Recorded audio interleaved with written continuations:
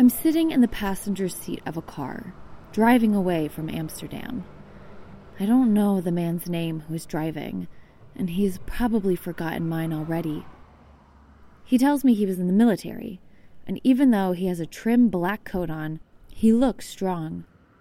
Why I chose to hop into this car, I have no idea. We don't talk much, even though his English is fine. He agrees to drop me off at a petrol station 20 minutes down the road, but it feels like forever. Even with the fast highway speeds, the silence seems to slow us down. The quiet heats my body more than the car engine. This is awkward. Why aren't we talking? In the distance, I see a petrol station on my upcoming left. It begins to get larger. He pulls in, drops me off by the door, and speeds off. I feel a little shaky. It's a lot to put your trust into a complete stranger. It's like you're holding your breath underwater the whole time, floating in cold pools of insecurity. I gasped once he pulled back onto the highway, like my head had just hit the surface of the ocean. I think I felt a little on edge because, while I was disappointed, the other times I had hitched, the car would fill with conversation. I could win someone over with my stories and banter in a minute. But this guy was just quiet. I was looking to make a spontaneous friend, and I don't even know what his motives were. But I was closer now, on the move. To be fair, the Netherlands is not hard to get through. It takes 2 hours with traffic to get from north to south. So I didn't have to go very far, but I was going at it alone. Okay. I stand on the curb of the station as he peels away, with the speed of dropping off contraband and wanting to split. I catch my breath for a moment, and then hear a, "Hey, where are you going?" I look up, and a man, a bit older than me, maybe in his 30s, tall and thin, is waving at me. He had a thick beard and shaggy brown hair.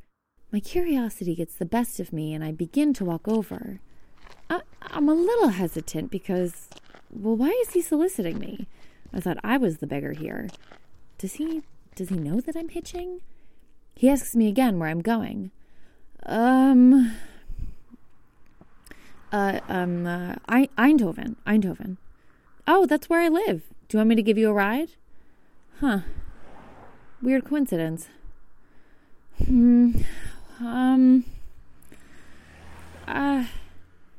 Something tells me that this is weird. Why is he encouraging me to get into his car? Maybe this isn't the best idea, and I can wait until I can chat someone else up a bit more. But my body and mind are not in alignment because I open the passenger side, shove my bag at the base of my feet, and slam the door. He finishes filling up, turns on his car, and speeds off. I didn't know who I had just decided to drive with, but it was too late. He was the one in the driver's seat. Our trips are influenced by those who come along for the ride. We see things about ourselves, our relationships, and the world when we have another pair of eyes next to us. Today on the podcast, we're traveling together. We will dissect how traveling with others influences our time, how to choose wisely who you travel with, and what being far from home ultimately says about our need to connect. We will talk to best friends, parents, and coworkers who have all had to travel with someone else sewn to their hip. Will our relationships solidify or be destroyed? Let's find out. I'm Adrienne Bain, and this is Strangers Abroad.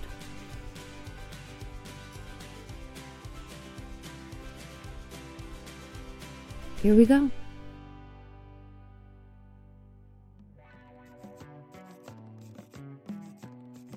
We see more when we travel with others. Each perspective is irreplicable. It's formed over the years of an individual's experience. Pecking order, one's home life, religious upbringing, political siblings, their backyard, climate they were born in, whether or not they got that bike for their birthday. all of these things make up a worldview. And it enriches our travels when we have more minds on a scene. I remember when I was traveling with my friend Carla, who we're going to meet at the end of this episode. We traveled throughout Prague together.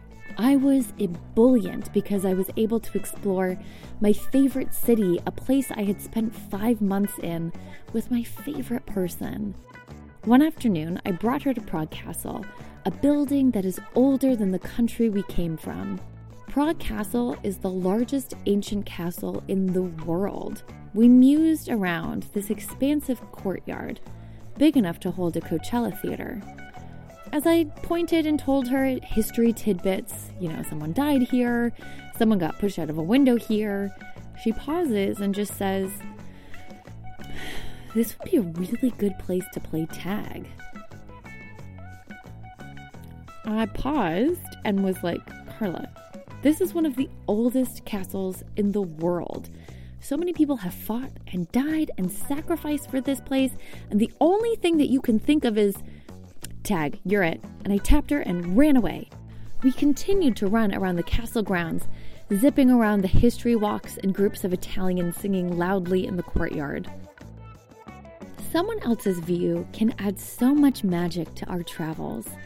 And that's what Rob and Chris want to pass on to their sons. They are the writers of Two Travel Dads and travel with their children all the time. The height and mind of their kids adjusts Rob and Chris's viewpoint, like focusing a camera lens. Maybe their kids point to a metallic bug on a rock or question why the stars seem so far away. The fresh eyes of a child invites much more wonder to their travels. We do typically travel with our kids, and the boys are awesome little travelers. They're great about flying. They're great about weird hotel situations. They also love a nice resort where they have their own bedroom. Rob and Chris homeschool their children because they believe in giving their kids an alternative form of education through hands-on experience. Why read about the great American landscapes when you can just go live it? Man, we've had some really wild, strange adventures together. I think one of my favorites that we've done just this year, in May, we went to Colorado, and we were in Denver, and then we went up into the mountains and did Rocky Mountain National Park. And when we were up there, we had a day where we did a Jeep tour up into Rocky Mountain National Park, and it was open air, and the kids just loved it. And we saw moose and elk and eagles and ospreys and hawks, and it was just really, really cool. It's one of those eco tour where there's that the ability to get out and basically go on safari, but here in America, and getting to do things like that, the open air experience that is just brimming with wildlife. That is one of our favorite things, and getting to do that in Rocky Mountain National Park with the kids, I think, is one of my favorite things that we've gotten to do this year. But having children hasn't stripped away their spontaneous adventures. Right after that, Chris and I flew off to Croatia, and we went sailing around Croatia, and that was incredible, getting to wander medieval streets and ports and swim naked in the Mediterranean. The cool stuff. Although having children hasn't hindered their travels, when the kids tag along, Rob and Chris are more attuned to how locals view their family's presence. We do perceive the world differently now that we are traveling with kids, because now we can see we're much more, I don't want to say guarded, but we're much more aware of being, out as a family. And, being a family of two dads, we actually, believe it or not, we're not the norm. So I think we are much more aware of people looking at us and staring at us than we were of it just being like Chris and I out traveling. When it's all of us, we do get cautious certain places just because you can tell that people are either uncomfortable by our presence or curious by our presence. So I think our perception or how we observe the people in the places we go has changed a lot since traveling with kids, because now we have this new kind of thought of, do the kids notice that people are staring at us? And we're just much more conscious of those around us versus before, when we could just go places and whatever, we're just another set of guys, whether we're, partners or friends just traveling.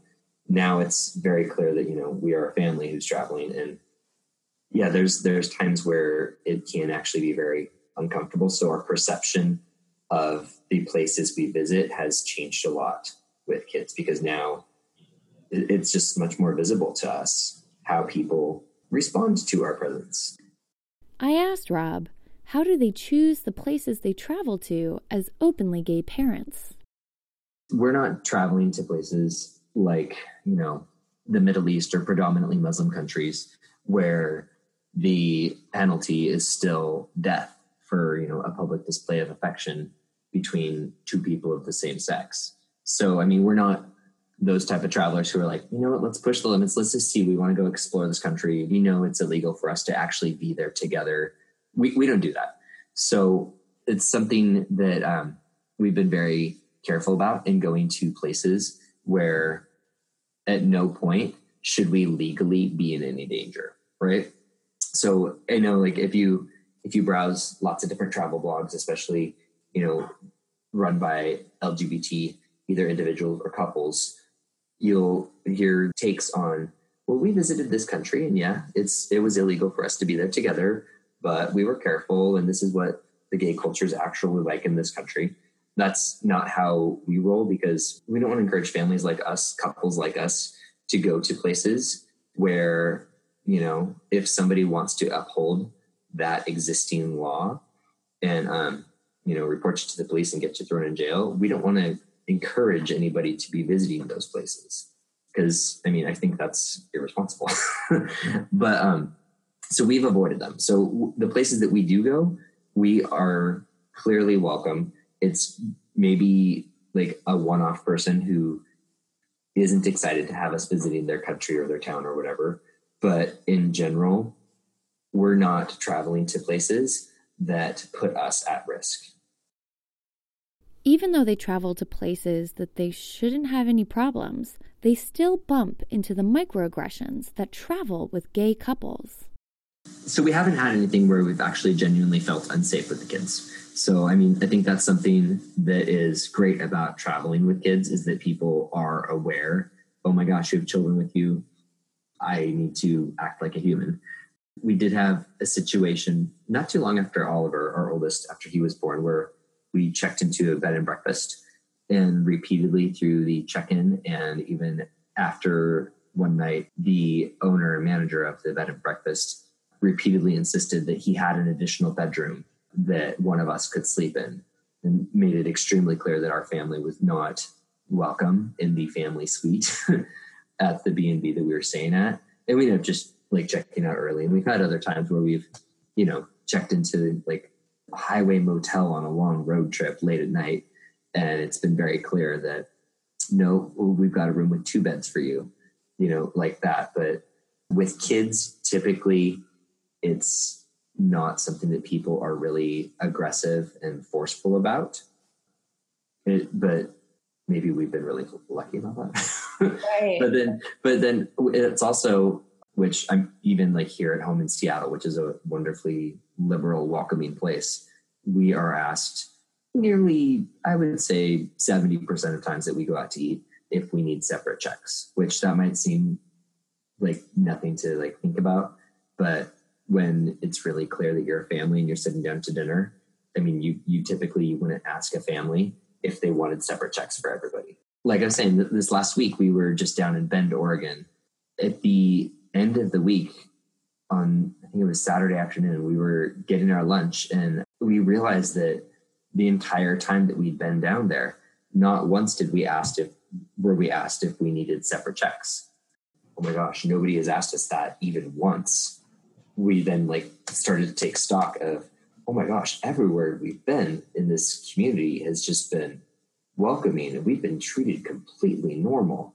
And people make reference to us as dads whenever they're chatting to us. It's not ever even questioned.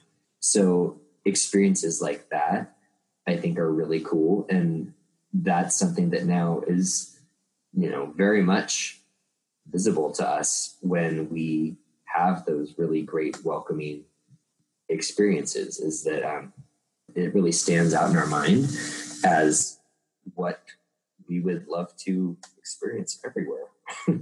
So that's what it's like to be a straight family.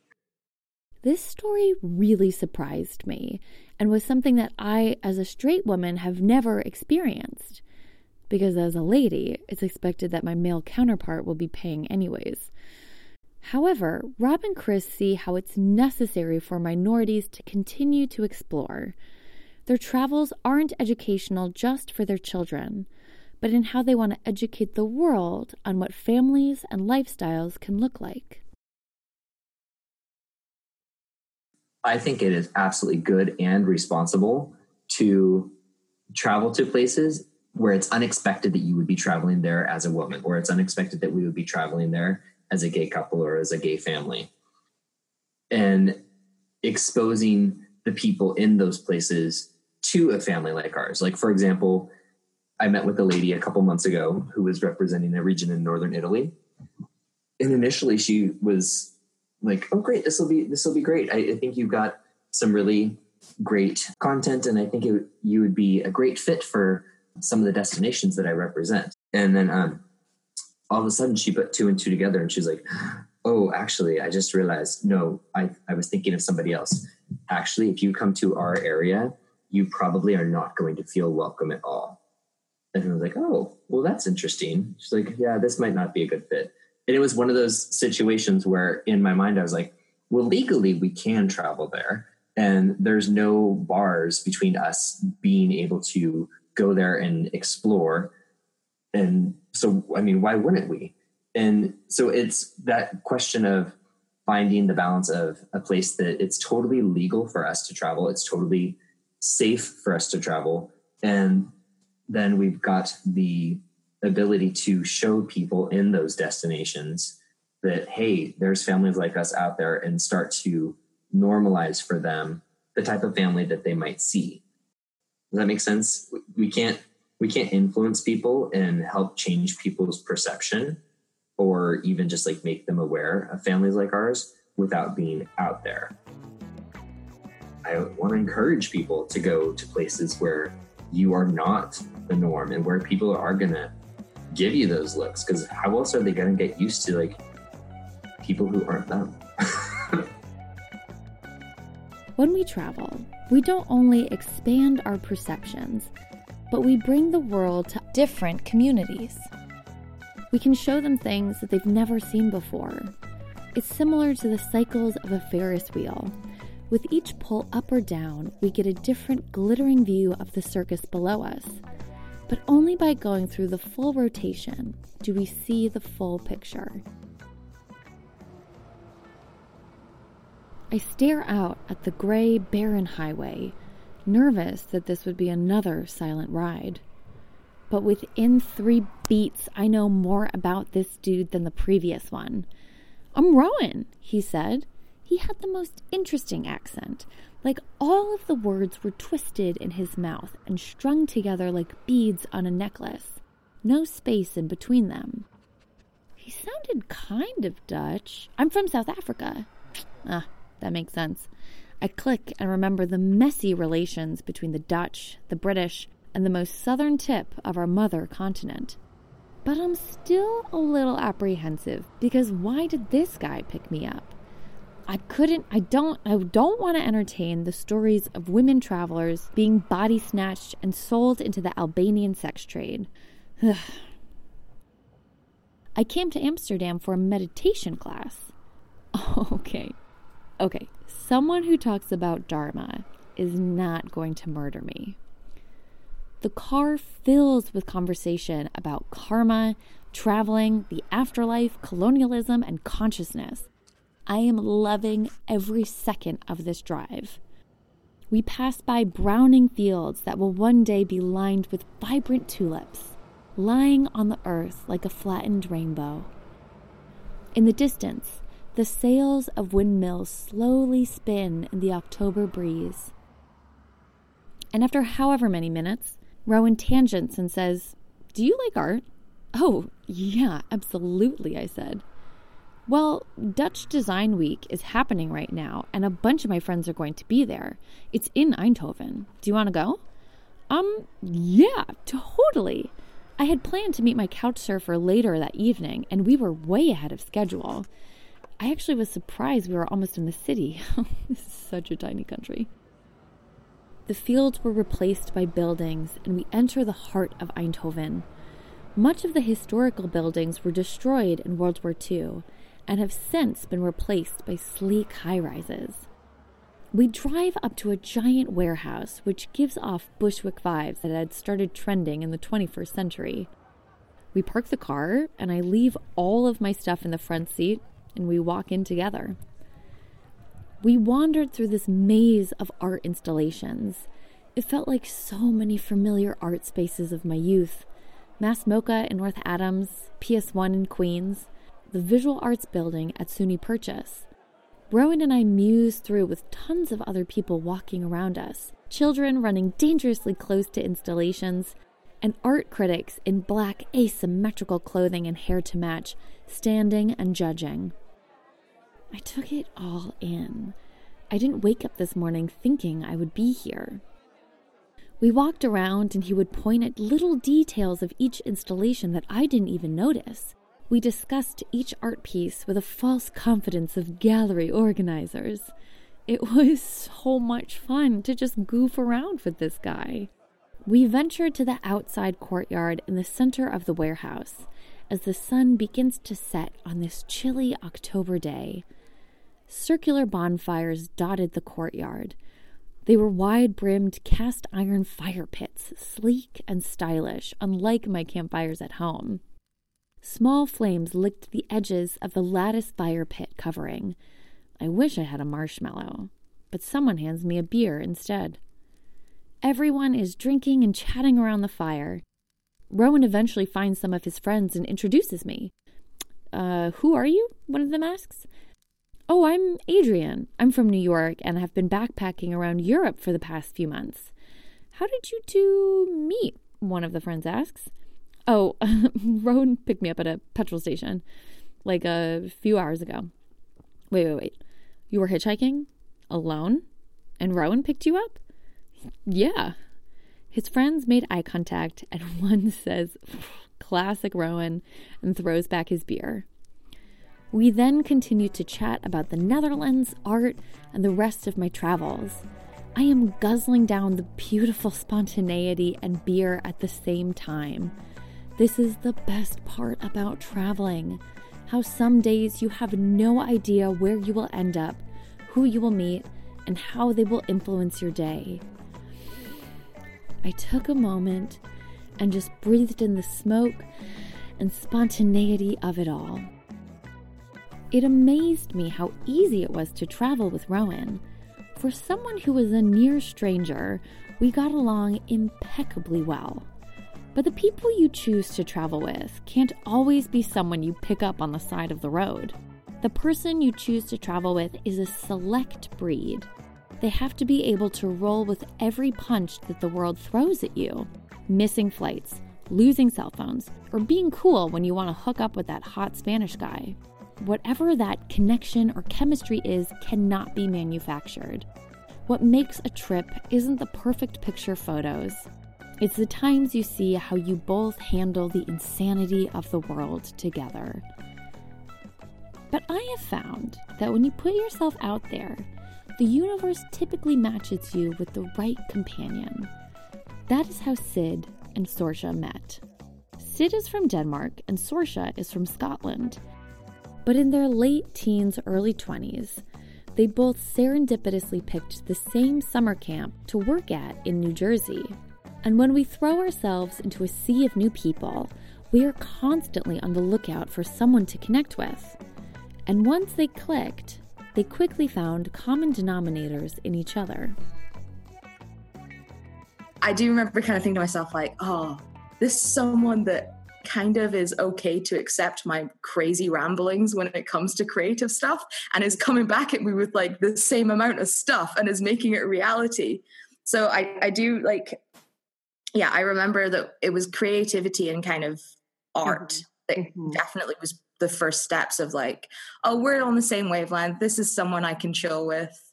And also, like, if we're honest, we're both really weird. Oh yeah, no, like we found our brand of weird in each other, and we went, kindred spirit.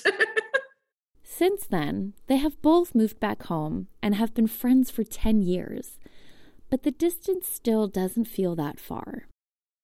I always feel super proud and kind of accomplished when they're like, oh, like you guys are from different countries. And I feel like it's an accomplishment, and I feel like really proud of like the friendship that we've built, just because it's not an easy thing. Actually, for me, it feels like it's been really easy. Well, yeah, from an outsider's perspective, it's like, oh, so you guys actually made the effort to talk and to go and visit each other. And it's like, well, yeah, of course we did. Like, she's my friend. Yeah.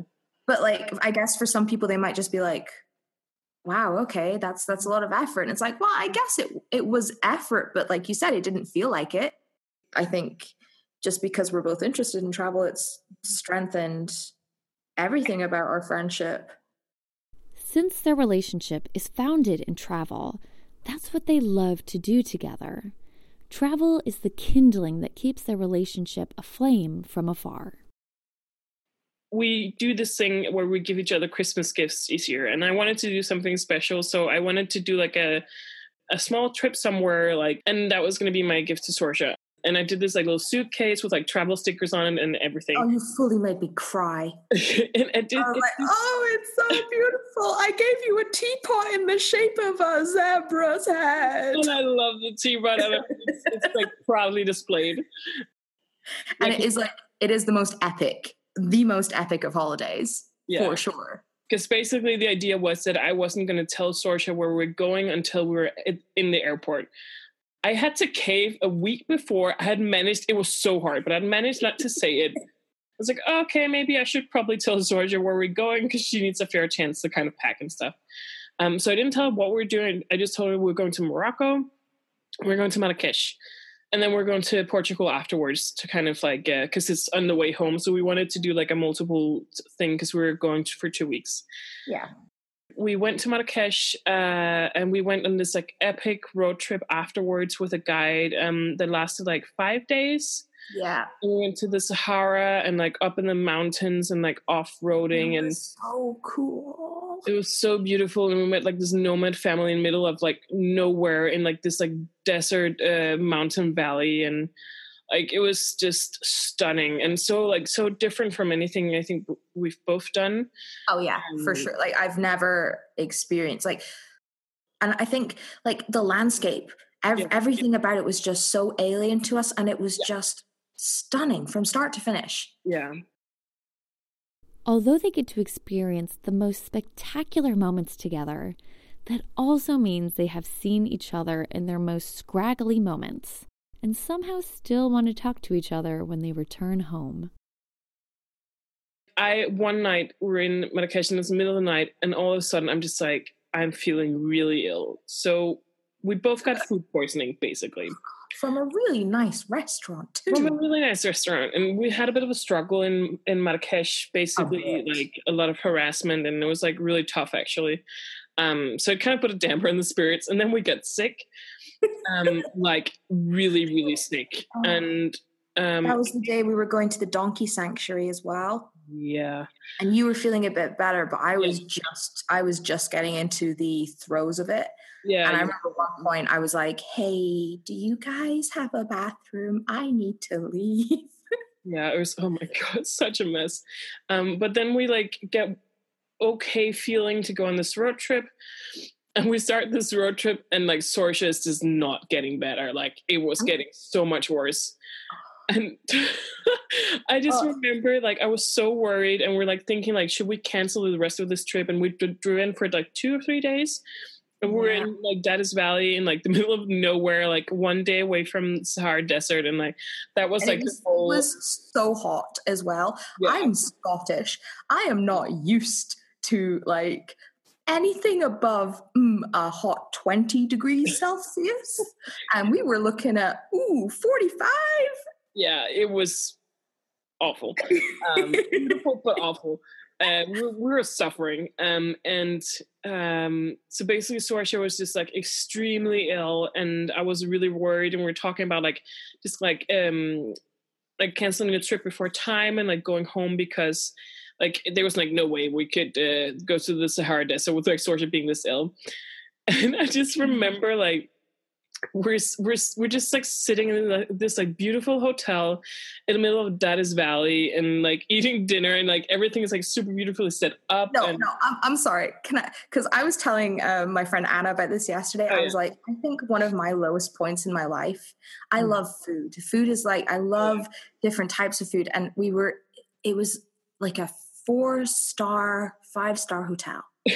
And the meal looked glorious, and I had plain rice because I was so nauseous. And I remember looking across at you and I was like, just describe the food to me, and you just said it tastes Moroccan, and I was like, no, I need more. I need flavors. I need to experience this through you. And you're like, I don't know what to tell you, man, it's good. And I was like, Sid, no. I was went like, it's kind of tomatoey. I was like, I can see that.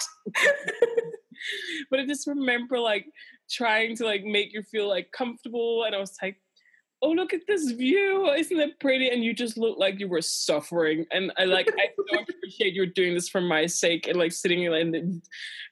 I guess like my favorite story memory is just like you were sitting in the Sahara Desert, the sun is set, and like it's a starry night, and we had this entire camp to ourselves. Yeah. Which was amazing, because usually there's other travelers as well. We had the entire camp to ourselves. We don't like other people. It was beautiful.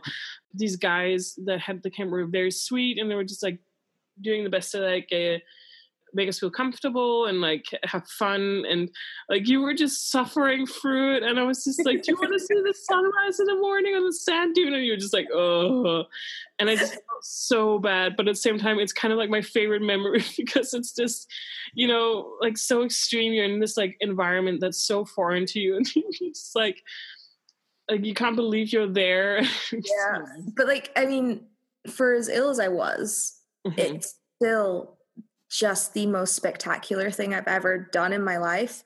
And like, I think one of my favorite memories from the trip is just you and me sitting in the desert playing cards. Yeah. Because it was such a moment of like, it was silent. Like there's no one else in the world. And it was just like, hey, I'm having an amazing time with my best friend in the world, and we're just playing cards and just chilling. And it was so nice just to have that moment of pure tranquility. They balance each other's energy. They know when to be supportive and when they need support, because nothing braids a relationship like holding each other's hair back. I think that entire like Morocco trip just kind of like deepened the friendship that we have to like an entirely another level. It just kind of feels like that we like got even closer. Even though I'm not sure that's like possible when we're like basically siblings. Like you've now seen me at my absolute worst. Same. And you're still friends with me. So like kudos to you. There's nothing that can happen now. Sid and Sorcha have seen each other at their grossest points, but they still manage to provoke the kind of laughter that only old friends can stir. So what's their secret to not murdering each other when they're traveling? Yeah, so, and because we talk about everything, we're very like good at communicating, and just kind of, it's just kind of, there's just like no judgment there. There's like just only like lots of love and lots of support and just like lots of fun. And I really think that's like helped, like that friendship foundation has really helped when we're traveling. Like, look, it's like you said at the beginning, we're the same brand of weird. Yeah. So it works. Oh my God, yeah. With all that they've been through, their friendship is much simpler than it seems. Because when everything is stripped away, it's just them, a small deck of cards, and the stars.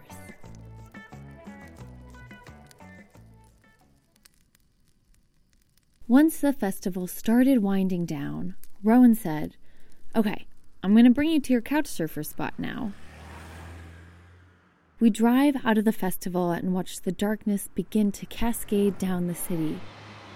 We pull up to an apartment complex, and Rowan parks his car and turns the engine off. He sits, and I sit. And I had this strange feeling while I was traveling, as if I've never been anywhere else and I've always been with the people that I was currently with. An expedited relationship, delivered faster than the world's best postal service. I can't explain it, but I felt like I had been with Rowan for forever. And I didn't feel like I could leave him yet.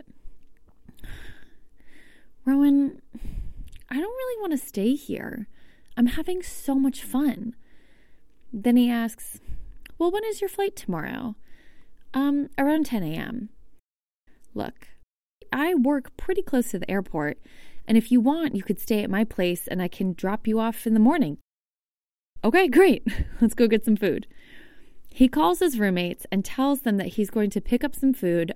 Oh, and by the way, he has a friend staying the night. I was really lucky that Rowan was down to keep traveling with me, because finding alignment with someone isn't guaranteed. I felt like I was at this point where I could count on Rowan.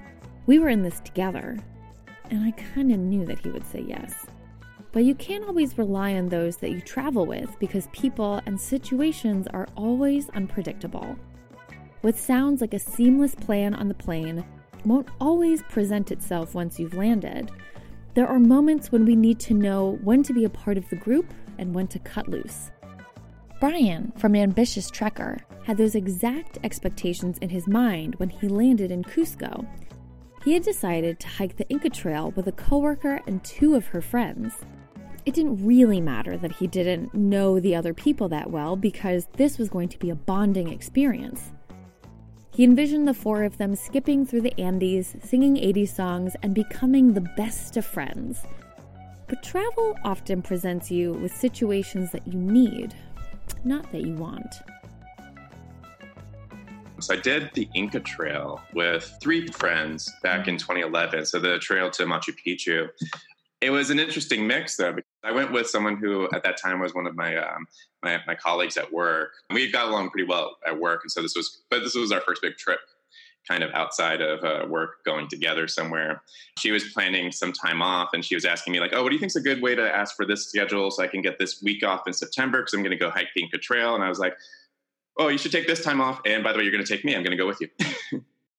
Within the first day of traveling together, the universe intervened and threw up the dream that Brian had envisioned. For the 2 girls, one of them actually unfortunately got food poisoning on just before the first day, in addition to the altitude sickness, because it is fairly high up. So because of that, she wanted to go a lot more slowly. And then her best friend, the other girl on the trip, also wanted to keep her company. And then our tour guide also wanted to make sure that they were doing okay. So he held back with them. And so the other guy is a cross-country runner. And I'm not. I'm a swimmer. I love swimming, but I've never really done any major hiking or jogging before. So Speedy Gonzalez, on this entire, every day, he'd be one of the first people already at the next campsite by lunchtime. And it really was more like 10 or 11 people who would also be running around with our tents, and our chef who had to cook for 3 different types of food allergies. So I was in this middle thing where I wasn't as slow as the girls, but I wasn't as fast as the other guy. So I actually spent most of this trail by myself, even though it was supposed to be a group of 4. Brian experienced involuntary solo travel when the group disperses. And the first day is supposed to be is kind of the easy day. So it's a more gentle slope that you start walking up. Along the way, you look over vista points, viewpoints, and you see different old ruins of Inca stuff. Some of them are really cool. They're already very a lot of terrace, almost like pancakes lying on top of each other with kind of interesting sort of curves, and because they follow the different streams and rivers that undulate underneath them. And so there's a lot of cool views that you see, especially on that first day. A couple sort of old buildings that were storage huts and stuff that on the original trail that you walk past. Near the end of the first day is when you finally get a little bit of that ascent. You start going up some stairs. He did tell us, if you can handle the first day, then I'll have a good sense you'll handle the rest of the trip. And but it was also good for our friend who had the food poisoning, because it was pretty gradual for her while she was getting over it. And then by the time that she was feeling better, that's when she had to actually start going uphill. And so that was actually a lot of alone time for me, a lot of self-reflective time, because other than a few Sherpas, porters carrying the tents around me at a fast pace, I was basically just walking this entire mountain by myself. So it really was a time just to figure out who I am and what my strengths are and aren't, because there was just no one else really to talk to, no one else around me. It was lonely at times, especially sometimes frustrating, because again, I was supposed to be doing this with 3 people I could talk with. Instead, I'm just kind of there by myself, but it was too frustrating to walk slowly. I'm tall. I'm actually about 6'3", so I have long legs. It's hard for me to walk slow with the girls, but again, I just couldn't catch up with the other guy. We mentally prepare ourselves differently when we travel with people versus being alone.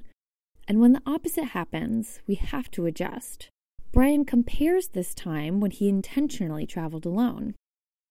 The week that I did in Greece, just sort of like a post-graduation relaxation, like I knew I was just going to go by myself. So it was sort of, I get there, I'm like, okay, I'm just going to go out and meet people now. I'm going to go to the tavern. I'm going to go to the beach and just see whoever I stumble upon and kind of go from there. But this one really was sort of like, well, do I make friends, or do I just like wait until the next 3 hours when I might run into my group again when I'm either ahead of them or they're ahead of me? And so, because I guess if I had already planned to just do this trail by myself and walking by myself, that would be something I was already sort of like mentally prepared for. Probably would bring out the headphones a lot sooner just to like listen to music. But now it's sort of like, oh, I thought I was going to be with people. I had all these stories I wanted to talk about, or I was like ready to just start laughing. Like, as this whole trip was supposed to be like laughing and making all these inside jokes and news stories to recount on for years. And now it's sort of like, oh, I'm just here. I asked him what it was like to have to walk in solitude when the company he wanted was at a distance. I guess in some ways it does feel even more lonely. Well, just time in my head to like reflect and think like, okay, what is my purpose for doing this? What made me decide I want to do this when I've never been a hiker in my life? I asked him what he reflected on when the only noise around him was the scraping of his shoes against the Andes. And like I said, it's very weird, especially this real moments where like the porters would just run by with everything, because they do this all the time. So they're very fast running the trail. And so it's like, I feel alone, then also I'm like, I have to move out of the way for like these 5 people who are carrying 40 pounds on their back. And then there I am just again by myself after they've run off in the distance. And so in some ways, yeah, it just felt even lonelier because it was just me surrounded by people who were elsewhere out. I don't know. I was just a little bit more stubborn and just didn't put on any kind of music, bring out any other kind of distractions, because I kept thinking like, okay, I'll get to speak with people again soon, or I just need to get up this damn mountain and then I'll finally get there soon. So it was sort of like, even when I was feeling frustrated, it was sort of like, okay, well, I've already made this choice. There's no turning back, literally. So I might as well just accept it and keep going forward, both on the trail, but also just going forward with the trip. I think the key thing for me too is also sometimes I would get a little testy with the friend at the time. And I think just kind of like realizing and pulling back from it and realizing like my frustration that it didn't turn out to be this group of 4 merrily walking along at all times. So kind of just realizing like, okay, am I being snappy because there's a natural reason to be angry at her? Or is it just me kind of projecting stuff? And do I need to just sort of learn how to calm that, move past it, and just like focus on the times that we are now finally hanging out? So let's work on being friends and finally having the good memories now that we're at the campsite, now that we're finally getting lunch together. Let's enjoy these moments as opposed to being a little resentful that, oh, I came all the way down to Peru and now I'm just by myself. After 100 hours of solitude, Brian was finally able to have the trip he so painfully anticipated. The day 3 is probably where you get to see the coolest stuff. You walk past a lot of different forts and stuff that were on the Inca Trail. It's pretty high up still, so you're walking through cloud forest and other kind of forest areas. But that was the day that I got to see the most stonework other than the actual Machu Picchu itself. And so that was really cool. The way that was organized, that was actually the day where we were condensed together. So I finally did get like a day of walking with them after the other day where I was all on my own. And then the last day, you wake up at like 4 a.m. in the morning. So that way you can walk about a mile or so, and then you get to the sun gate at Machu Picchu, so you can watch the sunrise over the site. Brian learned the hard way that even if you choose to travel with others, you still have to rely on yourself. Forcing connections is like trying to light a wet match.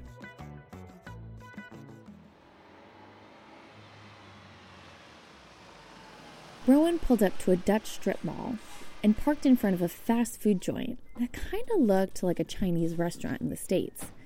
The banner was a cheap neon sign sandwiched between a hair salon and a liquor store. What is Suriname's food? Where is that? Well, Suriname is on the northern tip of South America. It was a Dutch colony, and we have some of the best Surinamese food outside of its country. The Dutch brought people from Indonesia, India, China, Africa. It kind of blended all of its colonies in this tiny little tip above Brazil. And the food is a big reflection of that. That sounds amazing. I never expected I would be eating South American food in the Netherlands, and honestly wouldn't have known to go for it without a local insight. We stepped inside and my nose was assaulted by the overpowering smells. It was like nothing I had ever experienced before. The wafts of noodles, rice, Indian spices, meats, bread, coconut, cabbage, fish, all of it. Like someone had taken whatever was left in their spice cabinet and thrown it together. But the taste was much more intentional. I happily let Rowan take the wheel with ordering, and I trusted Rowan with anything that he ordered. We then drive up to his place, I grab my bag, and we go into his apartment. It was a modern, minimalist space. Everything was white and from IKEA, but Dutch IKEA. His roommates and friend were sitting on a small table and chairs in the kitchen. His roommates are immediately welcoming. And as I slurp down noodles and soup, Rowan quietly leaves the room, and Bart, Luke, and I keep eating and talking. I don't really remember what we talked about, but it was an endless conversation. It probably followed the sporadic journey that I had taken to get to their kitchen. If we trace the lines of my adventure of these past 4 months, it looked like a schizophrenic spiderweb, jumping over countries every which way to avoid getting a visa. And then we talked about the future. We talked about Morocco and Medinas and spices, which would soon be my present. We talked as if we were catching up instead of introducing. Then at a certain point, somewhere around 3 a.m, I toppled over onto their couch and got a good 3 hours of sleep. I can sleep on the plane. I seemed to bond faster than two opposing atoms to Rowan, Bart, and Luke. But part of me wonders if that was just because I was in the wild whims of travel, high on adventure, or if we actually got along. Are they people that I would have hung out with if I lived here? Would we get brunch on the weekends and see movies together? Sometimes when you travel, you want to get along with whoever is around you. Not necessarily because you're meant to be friends. It can be a strange, emotional strain on the heart. That's how my friend Carla feels sometimes when she travels with her coworkers. Carla has travel written into her contract and is always accompanied by coworkers. So clear lines are set at the office because everyone is paid to be there. You get to know bits and pieces of your coworker's life, glance at a photo on their desk, or notice a stamp on their wrist from a party the night before. But how do these work boundaries adjust when we cross borders together? I asked Carla what it was like to have an intense travel experience with coworkers, thousands of miles out of the office. With work relationships, there's like this weird thing around it where it's like, oh, these are your professional relationships, and your professional life doesn't cross over in your regular life. Right.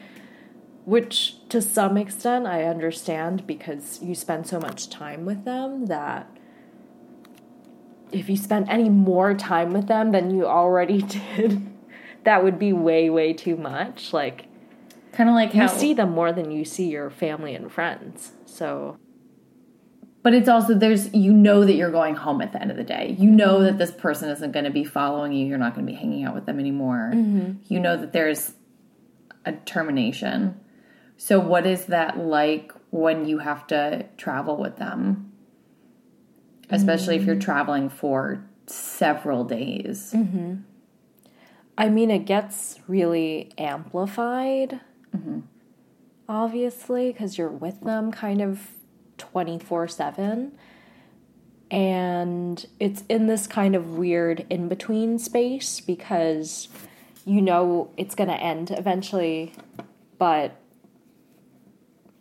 because you're kind of stuck with them for over 24 hours at a time, you do develop this weird Stockholm syndrome. Not to say I don't like the people that I travel with. For the most part, I do. But you still develop like a weird, all of a sudden, because we're with each other for this long, I'm going to tell you everything. And like, we're just going to talk about all of this stuff because we've run out of things to talk about that are normal. So you just find yourself like, in second grade, I found a penchant for, Yeah, because it's like an endless conversation that you're having with this person. Right. That like there aren't a ton of people that I've traveled with where it's like, oh, we can just be quiet next to each other. Right. Unless it's like a long car drive or something, and then there's maybe like breaks. But for the most part, there's like a running conversation. So you say that you get kind of a Stockholm syndrome when it's happening. What does it feel like when you're no longer traveling with that person? I think it's definitely not the same thing as when you're leaving like a friend or someone you like actually spend outside of work time with. Right. Like for that type of leaving, it does feel like, oh, I'm missing a limb or like I'm missing this like part. But with coworkers and like traveling with people professionally, when I leave them, it feels like, oh, the end of the workday is here. Wow. So, like, I'm like, now I can, like, finally sit and be quiet by myself and, like, think about my own things and, like, go back to my regular life. That sounds exhausting. Because you're, like, kind of on for... That whole time. Yeah. It took me a really long time to get used to that. But at some point, if it's a multi-day thing... and you're with someone for long enough, you both kind of break down as humans and you don't care anymore, which is nice.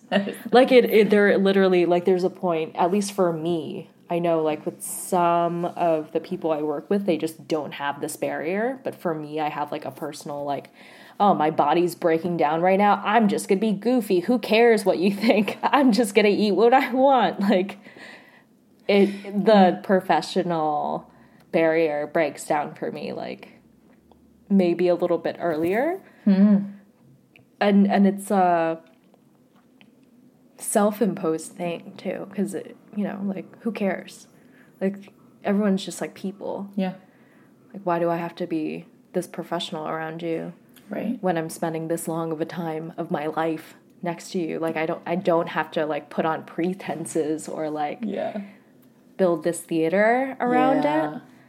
And for the most part, like, it's fine. Like, I've realized that it's not a big deal anymore. Carla recounts a time where the work boundaries dissolved faster and the moments seemed more intimate. I was traveling to Nairobi with 2 clients, a coworker, and a bodyguard because their company were nice enough to their employees where they were like, oh, this is a potentially dangerous country because there's a lot of pickpocketers or whatever. I don't know what the levels of threats are, but it was enough for them to send a security team to look after the 2 clients. We did not get one. So if you guys were attacked... we mooched off of their security. He's protecting me too. Yeah. But that was probably one of the strangest travel experiences that I've had. Mm-hmm. One, because, you know, how many times in your life are you going to travel with a literal bodyguard? And it was like, you know, he would scope out the place before you went there. Like, you had to announce where you were going. Then he would go there first. They would check it out, report back, okay, it's fine, and then we go. So you're traveling with these bodyguards and these two clients. And it's like a really intense project, and my coworker is like, she's done with them. Like, they weren't the most polite, and they were like fairly demanding and to a somewhat unreasonable standard. After the research session, I mean, like, we're literally in like Kenya, which, you know, how many times do you get to go there for work? So we were like, you know, let's make the most of this. My coworker is kind of like fuming in the background. These two clients are like ready to party. And I'm kind of stuck in between because I'm also ready to party. I'm like, hell yeah, I'm not gonna like get mad or like do anything. I'm gonna like enjoy myself because I'm freaking here, and that's awesome. And my coworker leaves, and that was like kind of a relief to me because I was like, okay, like, she's not gonna be a mega bummer on this like very cool trip anymore. Even though the clients are there. Yeah. And like, we're kind of on each other's sides because we're like, oh, well, you know, that's all good and done. Like, great. Like, we did the work. Now let's like do something fun. And this coworker didn't stay for the something fun. She like just like came in, did the work and left, which like still astounds me. But we were like, hell yeah. Now that we're here, let's go on a safari. Like, none of us had anything planned. And so that's what we decided to do. So we got up at like 4 a.m. with the bodyguard team. The one who was not incredibly hungover came with us. So we went. One of the clients was like still super hungover. They had like gone out and like mega partied. I went home early. And she kind of just like passed out in the back of the car. For most of it, she was like kind of passed out with her mouth like gaping open, and me and this other client were like, you know, watching and like tapping each other and like being like, oh my god, like, look at that rhinoceros, and like, look at all these zebra, and just like seeing crazy shit. Because at the same time in the safari park, you could see the city skyline of Nairobi in the background. So it was like the literal savannah and then a cityscape. And there were wild animals just roaming everywhere. It's like kind of insane. And the sun had just started rising. And then I realized that I had gone on another honeymoon trip with this like client team. And we were on this like honeymoon safari together. For the rest of the day, like, we went to an elephant orphanage and we fed giraffes and all of this stuff. And then it was time to go home. So, you know, I spent this like super intense trip with these people who were like terrible to me and then super nice to me. And I was like, what are you doing with my feelings right now? But then we just like, we kind of said goodbye, and like, I could see it in like one of them who doesn't travel as often. I was like genuinely like, oh, I will like miss you, like miss hanging out with you, and this was really fun. I hope I see you again one day. And with the other client who was very like travel worn and like didn't care, she was like, okay, peace, bye. I was like, okay, great, of course. But with the one person, I was like, oh yeah, like, I'll actually, like, that was really nice. And we had all these pictures of us, like, in the car and, like, petting animals and whatever that we all, like, kind of passed around on this group thread. But at the end of the day, like, I look back at those pictures and I was like, it's so weird to have such cool pictures with, like, kind of strangers who, like, wouldn't care to say hi to me now. but we have these like beautiful travel photos together, and it's super weird. It's a completely like weird feeling to have. And with like a handful of that type of travel and with those types of people, I have felt like this weird artificial closeness with them of like, oh yeah, now we're best friends, right? Like, it feels like at the end, like we make jokes and like it's funny and like you're having a great time and you're seeing all these world wonders together. Like, it's awesome. And I think those are the ones where I get even more confused by, because unlike some of these ones where maybe it was really just like we didn't make a super strong connection, like, but with like a handful of people, I would, you know, it was actually like fun to hang out with them. And with the fun people, I'm like, oh, so that didn't mean anything to you? Like, oh, was I not fun enough? Was I not funny enough? I thought we made funnies together. I know. But at the end of the day, you like go home and it doesn't like really mean anything anymore. It's so sad. Yeah, I know. I think that Carla's experience highlights our need to bond, even if it's with the closest breathing body. We want others to bear witness to the wonders that we are seeing, an external validation, a hand to squeeze when it feels like too much, or someone to just turn to and say, wow. But not all of Carla's travel experiences are so emotionally vacant, because we've spent significant time abroad together. Berlin, Morocco, Massachusetts, Singapore. Over 10 years and 10 countries, we keep finding ourselves talking until 3 a.m. It actually surprises me how we haven't run out of things to say to each other, but we can also sit in silence.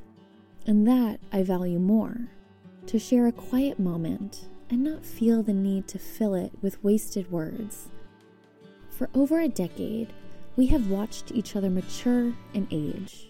Promotions, breakups, her first gray hair. I feel so honored to watch her get older. Travel is the truest test of a relationship, and I firmly believe I love Carla so dearly because we have not only traveled together, but choose to see each other once we come home. But I can't wait to see where we go next.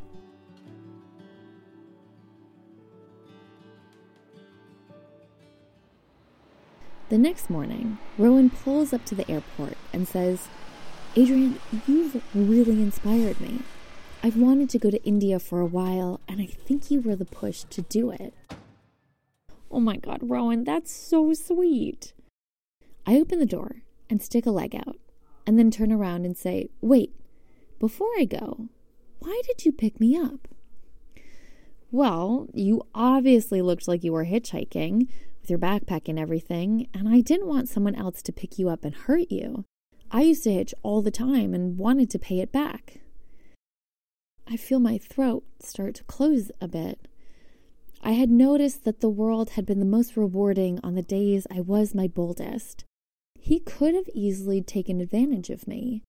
But the farther I traveled, the more I saw that the world is more protective than predatory.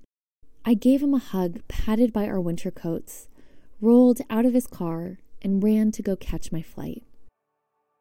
I was high from that adventure, but my journey had been filled with these microwave moments, where I met someone who I didn't know existed maybe 12 hours before, and we would end up traveling together, watch each other's things at a bus station, share snacks, or tell each other more intimate truths than we were willing to tell our loved ones back home. It was an expedited relationship, faster than an email. When we travel with others, we see things that we could have never seen on our own. If mine and Rowan's paths didn't cross, maybe I would have just hung out at my couch surfer's place for the night and gotten to bed at a reasonable hour. Or maybe I missed a potential friendship and another wild adventure. But I knew by that point that finding people you jive with is rare, so I listened to my gut, and I knew that I wanted to keep driving down the road with Rowan. The moments that we spend with people outside of our homeland are a strange set. We experience others in times that they might not even know how to handle themselves. So if you see someone in their rawest moments, untethered from the comforts of home, and still think that they're wonderful to be with, keep them, keep them, keep them.